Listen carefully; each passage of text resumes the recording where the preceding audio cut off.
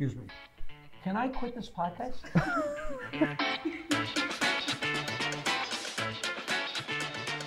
I told Eddie Murphy to stay in college so he'd have something to fall back on. I did great advice.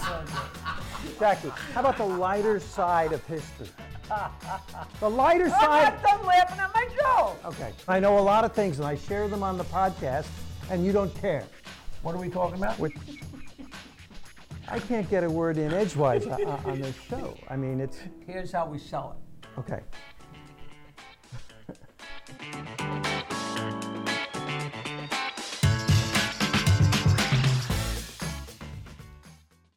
Welcome to Standup Memories. I'm Jackie Martling. I am Peter Bales. And we're pretty close to the same age, even though he looks a lot older.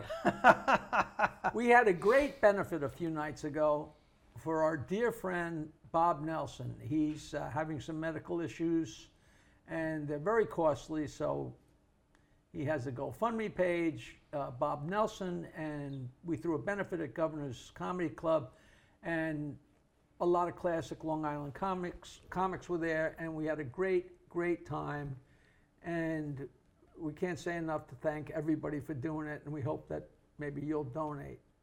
Lots of laughs, great show, seeing comics we haven't seen for a long time, wonderful audience members from back in the day. And it was a sweet event, but it did not stop me from telling a slightly off-color story about Bob Nelson. Way in the beginning, It's true.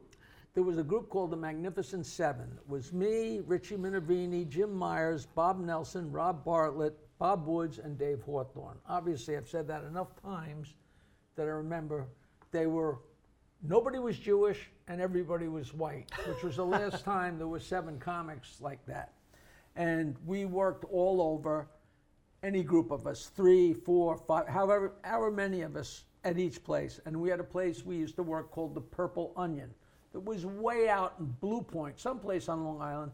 And the deal was everybody made $5. But the host made $20. But on the way home, we would stop at a strip club. And the deal was the host of the show had to pay for the 1 round of drinks we were going to have. So at the end of the night, if you worked the show, you had $5. But if you hosted the show, it cost you $5 because the round of drinks was like $25. Bob Nelson was so innocent. I don't know if it was his 18th birthday, his 21st birthday, but one night we did the show and stopped at the strip club. I thought it was the Carousel on Jericho Turnpike. Maybe it wasn't, but we stopped for our 1 drink and it was his birthday. So I went to one of the girls and said, listen, that guy over there, it's his birthday. Please do something a little special for him.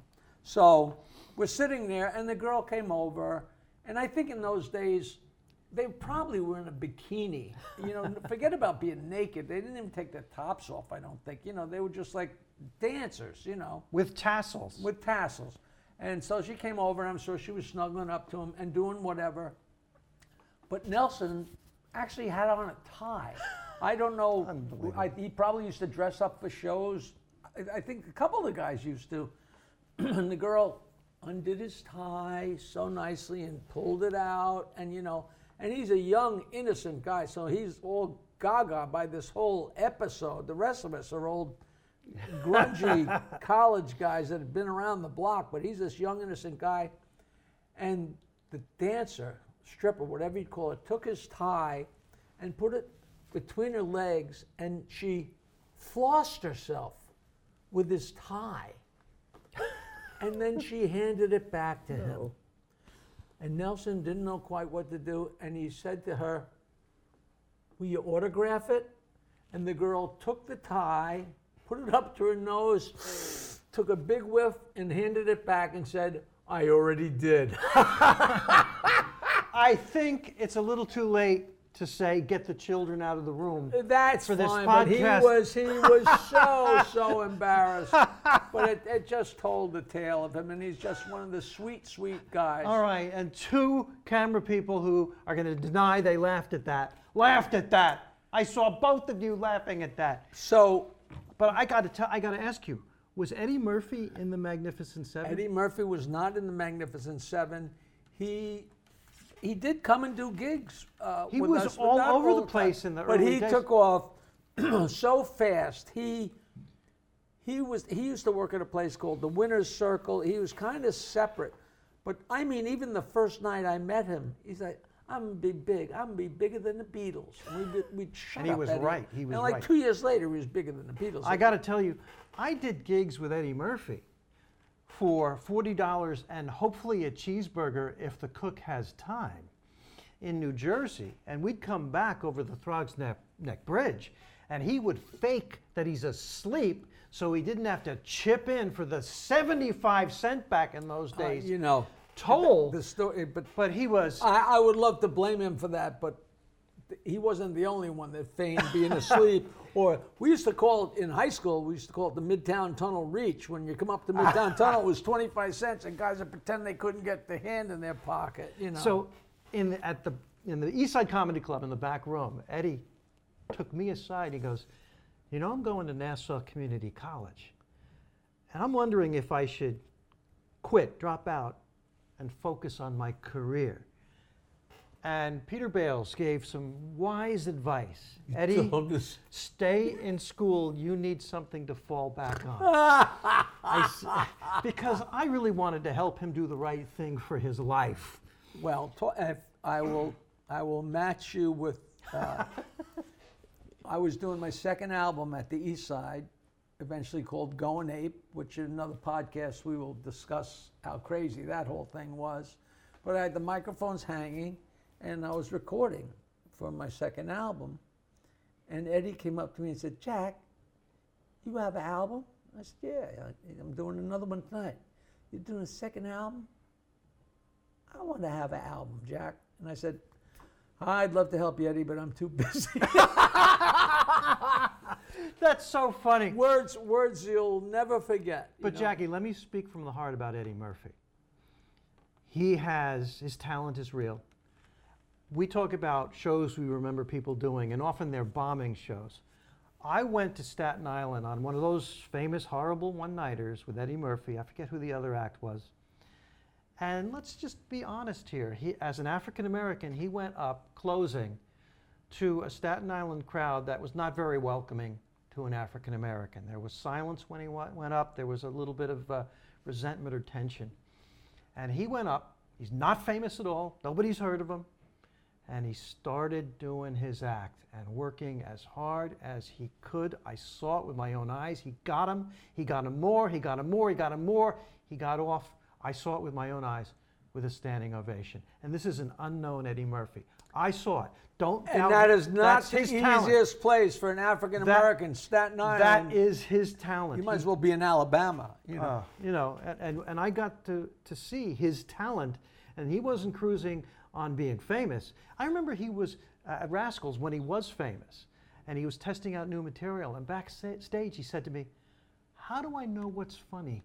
They laugh at everything I say." Right. You know? You know what? The one thing that always annoyed me about him, he got Saturday Night Live, and then he'd show up at the East Side, and hey, Eddie, how's it going on Saturday Night Live? And I remember so distinctly him saying, "It's so easy. It's so easy." You know, Saturday Night Live. Yeah. It's so easy. It's so easy. All right, I refuse to be intimidated one more second by him. I got to tell you a story. Okay. There was a guy that I knew from high school that was a great, great guitar player in a band called Hot Soup. And then when we started playing, he started playing in a lot of the same places under the name Mario. And he was a singer-songwriter, folk singer, whatever. And then he changed his name to MC Oso.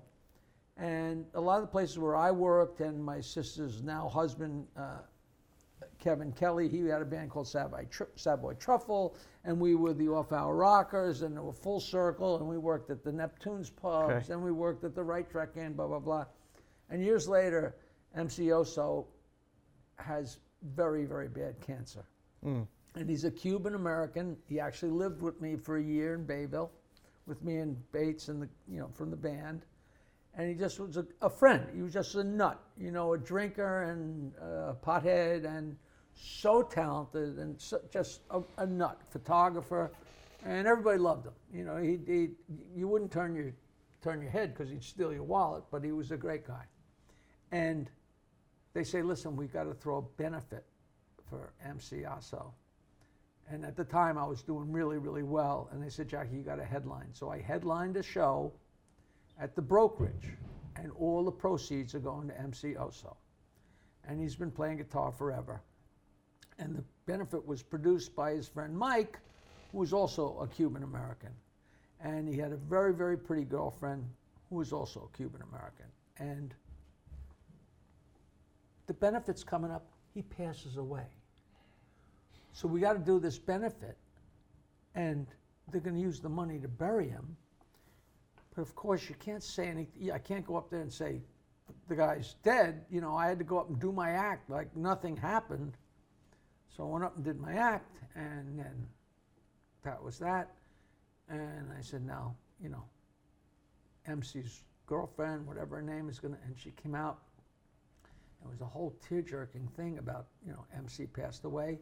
And this beautiful, classic, red, hollow body, Guild guitar.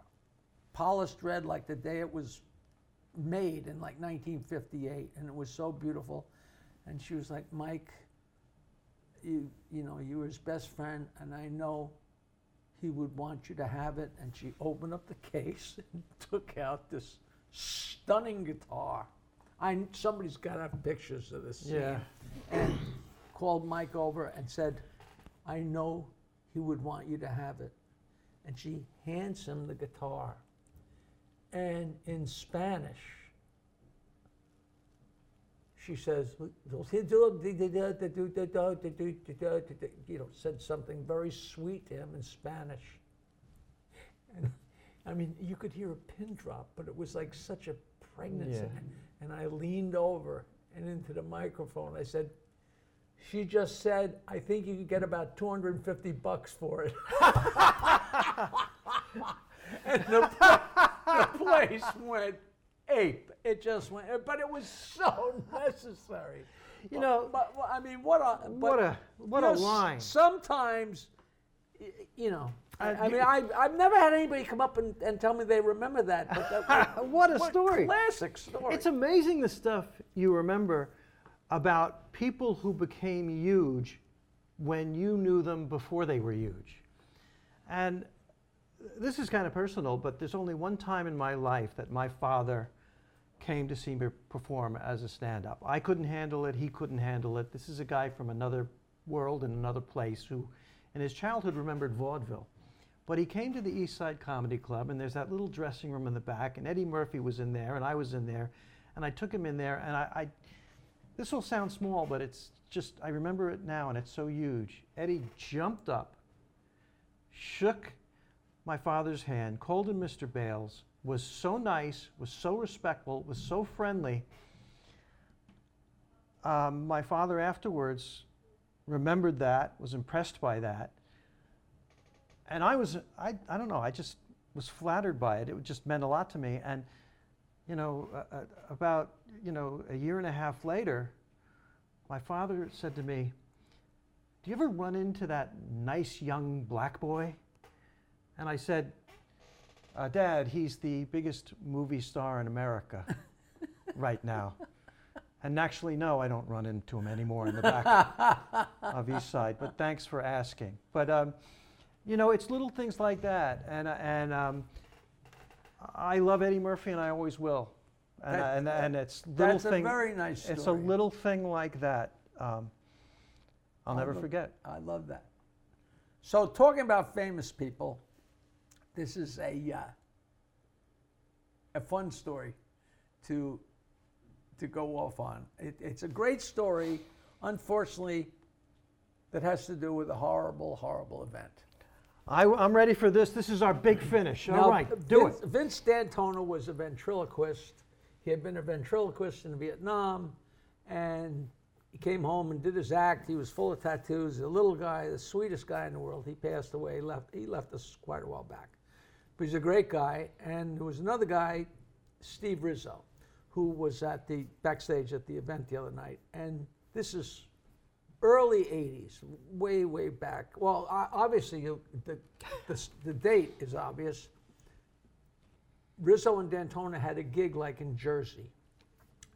And on the way back, they heard on the news that they knew John Lennon had been shot, but there was a huge vigil. Do you know this story? There's a huge vigil for John Lennon at the Dakota, and zillions of people, zillions of reporters and photographers and everything, and they're like, we gotta go. So they go, and they're walking around, and there's photographers, and the bulbs are going off, and the people are shooting this, and blah, blah, blah, and after a while, and then they leave. And D'Antona lived somewhere on the island, but Rizzo lived further out on Long Island, and he taught even further out on Long Island. So he drops D'Antona off, he goes home, and then it's already late, but he's got to wake up in the morning and drive further east on Long Island to teach. And D'Antona calls up Rizzo and says, Rizzo, we're on the front page of the Daily News. And Rizzo is such an egomaniac that he can't sleep. And he has to come all the way back far enough west on Long Island to where he can get a copy of the Daily News before he can turn around and go back and go all the way out to teach. But he couldn't sleep because he's so excited. He's on the cover of the Daily News, and he comes all the way back to where the closest place was he could get the Daily News. And he picks up the Daily News, and it's an aerial shot of the Dakota. And D'Antona knew damn well that Rizzo would come all the way back. We are only scratching the surface of Vince D'Antona stories. An incredible guy, a tunnel rat in Vietnam, seriously wounded, becomes a terrific, the best technical ventriloquist and super funny I've ever seen. And I had a running joke with him. One time he asked me, so where are you this weekend? I'm off this weekend. And he goes, yeah, I couldn't find anything either. We love you for listening.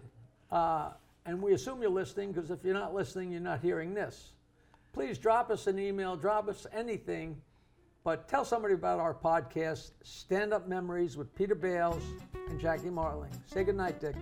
Good night, Dick.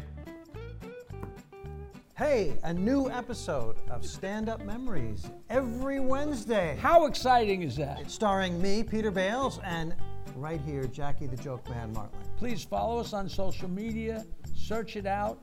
What is it? MeSpace? MySpace? Your space? TikTok, Instagram, Facebook. Doodah.